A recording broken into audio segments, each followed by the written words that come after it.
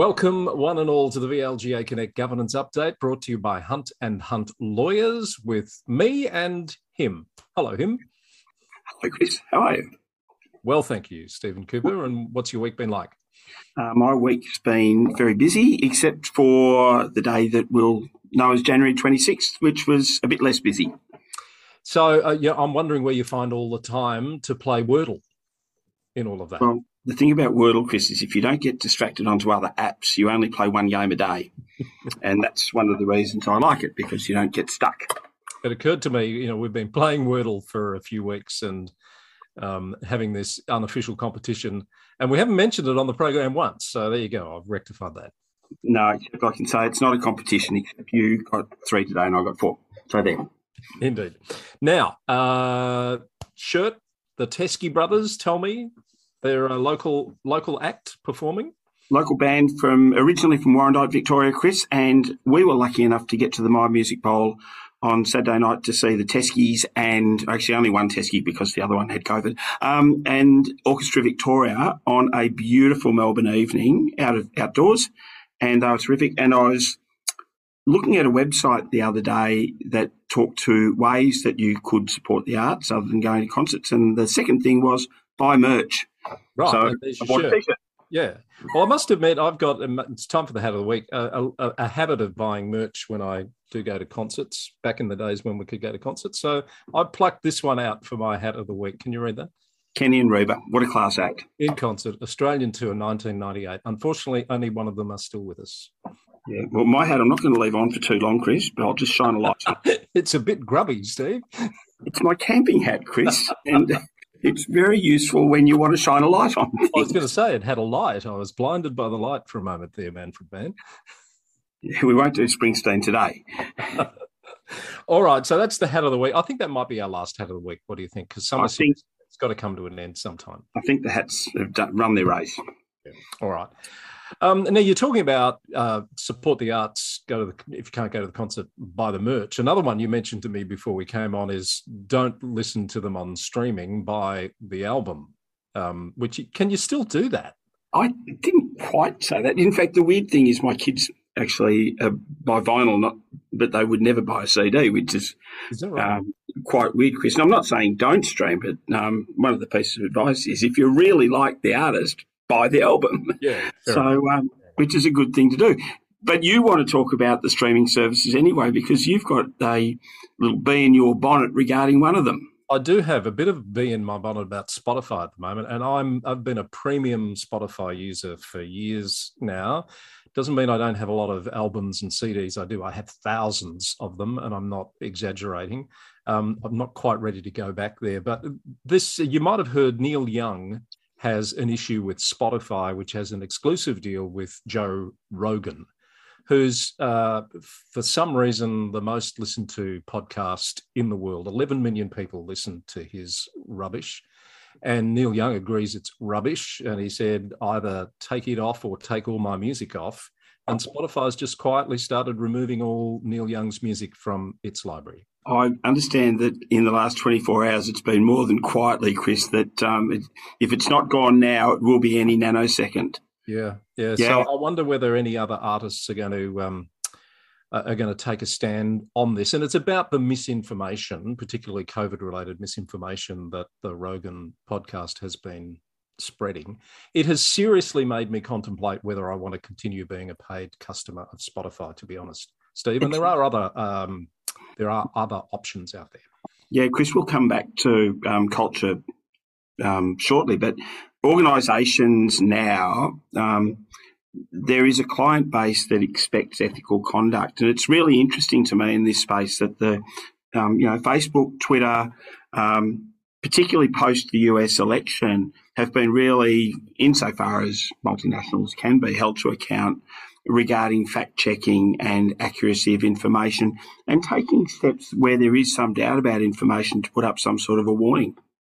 And I think that's the issue here. Spotify doesn't appear to have taken any steps to correct or warn about the information contained in this particular show. Well, I'm a bit concerned, Chris, that my metadata or whatever it is, as of today, will say that I listened to Joe Rogan, which was about 10 seconds of 2 episodes. But I went looking, and there is no warning at all about the content. And considering there is a lot of conspiracy and anti-vax kind of material there, that's concerning. First world problem, I guess, but I'm not sure I want them to continue getting my $11. It's really a difficult decision, to be honest. I know it probably shouldn't be, but I've got hundreds of playlists. I'm thinking, how long is it going to take me to replicate them somewhere else? I need to seriously think this through. Moving on. Enough said on that one. You used the word culture while we were talking about that issue. So let's just come back to the local government culture review, which is underway with the discussion paper out there.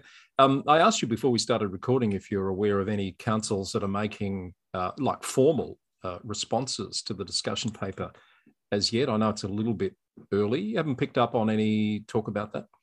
Not at the moment, Chris, and I should give a shout out. We've got the VLGA's GAN, Governance Advisory Network, meeting with councillors and officers next Friday, and I've done the agenda, and we'll be talking about the culture review. So I'm interested to hear, what the approach is, but also at that meeting on Friday, looking forward to the discussion with members about what the approaches are of the individual councils, because we've certainly got some thoughts. And I know you've been giving some thought to even just the issue of defining what culture is.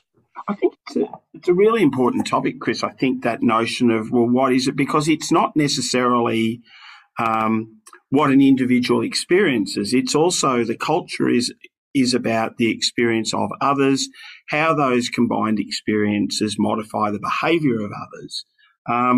So I popped a little definition. I kind of butchered some work by Edgar Schein, who I quite like his work from the MIT, but around a definition around assumptions, whether they're agreed or implied. So we don't even necessarily have to name culture for it to be there, but they are learned by the group and drive behaviours. So people coming into a group, and if, you notice it when you're in a new job. How do we behave around here? What's the sort of behaviour that will help you to get on?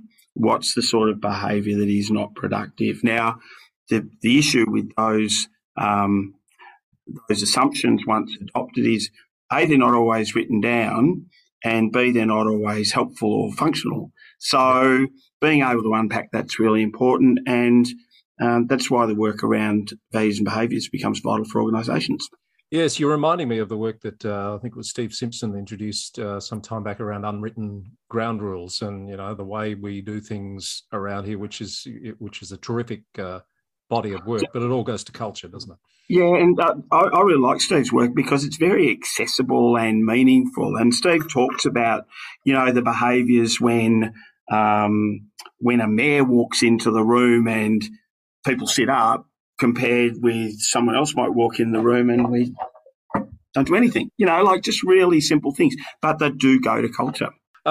So I think it's late Feb, isn't it? The due date for submission. So there's about a month to go. 28th of February, Chris. And the sort of things that I would, and we've done a shout out for VLGA members to give us some comments, and we'll be collating those in amongst our own thoughts back by way of a submission, because we would say that there's a real opportunity in the submission to make a strong statement about, what you believe in terms of culture. But I was sort of wondering, elements, Chris, like what do people think within their councillor group and their executive is the commitment to the strategic planning processes of the council, the integrated strategic planning framework? So if you think about it, the Act has heightened the role of the council in terms of strategic planning. But this is a really good opportunity to check, actually, do we mean it? And yourself, what are the consequences when, having done the plan, we perhaps play a game of, well, we didn't really mean it because we can be political anyway? Yes. All right. So I'm sure this won't be the last time we talk about this topic, but particularly for VLGA members, there's an opportunity to work with you on that very soon, by the sounds. Look forward to it, Chris, and any of our member councils who we're grateful for, because the work we do is as a consequence of our members. By all means, get in touch if that's helpful. Let's go through some news stories that have hit this week. It's not been the busiest week, but there's a few little pearls in here, Steve. Let's deal with this one firstly. Queensland's Crime and Corruption Commission is, I think, the definition of an embattled agency at the moment. Criticism from a parliamentary committee, criticism from the local government sector. A number of cases have been brought against current and former local government people in a criminal sense that have been thrown out when they get to the court stage. The Local Government Association of Queensland came out very strongly and said the chair, Alan McSparran, should stand down. And stand down he has, or will, at the end of close of business this Friday. So will that be the end of it? Probably not, but a pretty big step for him to be taking. I mean, this has been going on for a while, Chris. When you said that LGAQ had come out on this topic, you could have added again and continuously. There has been an orchestrated campaign. My sense is you've got to be a bit careful about not shooting the messenger. What do we expect of an agency tasked with investigating misconduct and corruption? Yeah, we would expect that they investigate to the fullest extent that they can. For me, I think the pity is that, and I'm not an expert on the topic, but that in Queensland there is such a nexus between the findings of the Integrity Agency and the continuation of the council, and the fact that they are so closely linked and councillors have been stood down pending criminal charges which have then potentially by another agency been dropped, has led to an element of embarrassment. And I do much prefer the arrangement in Victoria whereby, we've got some new controls in terms of individual conduct, but the fact that it requires the Parliament of the state to make a decision to stand people down. And I'll make the point again, Chris, that misconduct and serious misconduct that deserves attention is not necessarily criminal behaviour. Yeah, and that's the thing, isn't it? You do have to question a system whereby people, their careers in some cases have been seriously affected over a long period of time. And then for whatever reason, there's a lack of evidence or a lack of credibility to the claims that are being made to support them going forward. Yeah. Doesn't sound fair. I agree, Chris. It doesn't sound right. And it seems, to our observance from a couple of 100,000 k's away, or a couple of thousand k's away, I should say, that it's a bit premature, the dismissal in these cases. All right. Another news story that caught my eye from The Age this time, confirmation that Councillor Mohammed is returning to work at Yarra City Council next week for their meeting. She's been on a leave of absence. And this is, of course, the case where the inspectorate has sought for the councillor to be stood aside while the criminal matter is dealt with. And we don't have an outcome to that as yet, do we? No, the VCAT are still making its decision, or is still making its decision. Mm. And remembering this, this is slightly different because in any case, and you and I talked about a Shepparton matter some months ago when this reared its head. This is a case where the inspectorate needs to convince the VCAT that the stand-down order ought apply. And we just wait on VCAT to make a decision. If they so determine, then the council will be stood down again. If not, then Councillor Mohammed is, as elected, quite entitled to take her seat. All right. So again, let's see what happens next. This week, of course, January 26th, as you say, and I did notice you deliberately didn't call it anything else, I'm assuming, but it was the occasion of the Australian of the Year being announced, the terrific Dylan Alcott, who at the time of recording, we're doing this late on a Thursday, I think is on court at Rod Laver Arena in the final of his event at the Australian Open. Great choice. Much love, Dylan Alcott. I think one of the issues with Australian of the Year is it shouldn't be a popularity contest, but I wouldn't have imagined there would have been too much criticism in terms of Dylan's achievements and the advocacy work that he does. And look, I'm having a little bit of a break from Twitter. And in saying that, I'm not on Twitter, but I'm just not looking as often because it's starting to annoy me a bit. All the vitriol And the Grace Tame issue this week really has brought out two very divided opinions that is just getting a bit full on for my liking. I'll come back to Grace in a minute, Chris. I think I took a bit of a step back on that one as well, and the comments on various forms of social media are there to be seen and judged.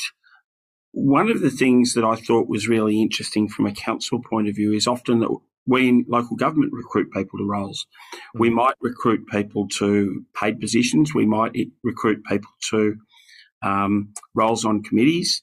I'll come back to culture in a minute. But if we recruit people who are advocates, they will advocate. Mm. That will happen. Now, there is an issue for people who stand for council as advocates because, as you know, sometimes, and this is one for the culture review, sometimes those roles are almost incompatible because the minute you are on council, to an extent, it requires giving up that advocacy role. And that's very difficult for some people, and we've seen numerous cases where they haven't been able to successfully make that transition. Absolutely. And so I was sort of surprised that people would be surprised that right to the end of her term, Grace Tame would do whatever was in her power to be an advocate because that's what she does. Yeah. Can I throw one more? I looked at it that way. That's a good point. Yeah. Can I throw in a bit of country music though, Chris? Sure. Any time's a good time for country music. I'm not sure you'll say that. Iris DeMent, who sang the song Our Town, which was, in fact, the final, closeout song for the marvellous series Northern Exposure all those years ago. Yes, you're going back now. Called Going Down to Sing in Texas. And she says in that song, Merle Haggard, Willie Nelson, any gun in a cowboy hat would have walked away unscathed after taking a stand like that. And I might just leave it there. Something a bit gendered going on, I reckon. I'm going to have to brush up on my Iris DeMent. I do love her voice. And, okay. While I'm still on Spotify, I'll get in quick while you can. And she is on Spotify too. Indeed. Next on my list, Australia Day honours, while we talked about Australia Day. A couple of local government sector honours that I've picked up on. Forgive me if there are others we haven't heard about yet, but Jamie Hyams, former Glen Ira City Council Mayor, and the late Lyndon Webb, who was the CEO of Wellington Shire and Towong Shire, also the first president of LG Pro, passed away not that long ago. They've both been awarded an OAM for services to local government. Yeah, Chris, and more than a bit of melancholy in relation to Lyndon, a marvellous servant for local government in rural settings and also City of Monash and Waverley Council before that, as I recall, I best recall, but also a very lovely man. So, some sort of melancholy joy in that one. A few local government people in other states as well, which we'll leave for the local government news roundup podcast to recognise on the weekend. And we might wrap this up pretty soon. Might be a shorter Australia Day week edition this week, Steve, but we've got to talk about what's going on in 10 Downing Street or around 10 Downing Street. Well, our listener might be grateful that we finish early, but I don't think we can not talk about it. Is just the gift that keeps giving, Chris. It is. So the latest is apparently poor old Boris has been ambushed by a cake. Yeah, well, apparently it was a meeting. The story is now going, it was a meeting, a work meeting, and someone brought in a cake and they sang happy birthday, but it wasn't a party. No, and they left. So I can understand that. I can see that happening.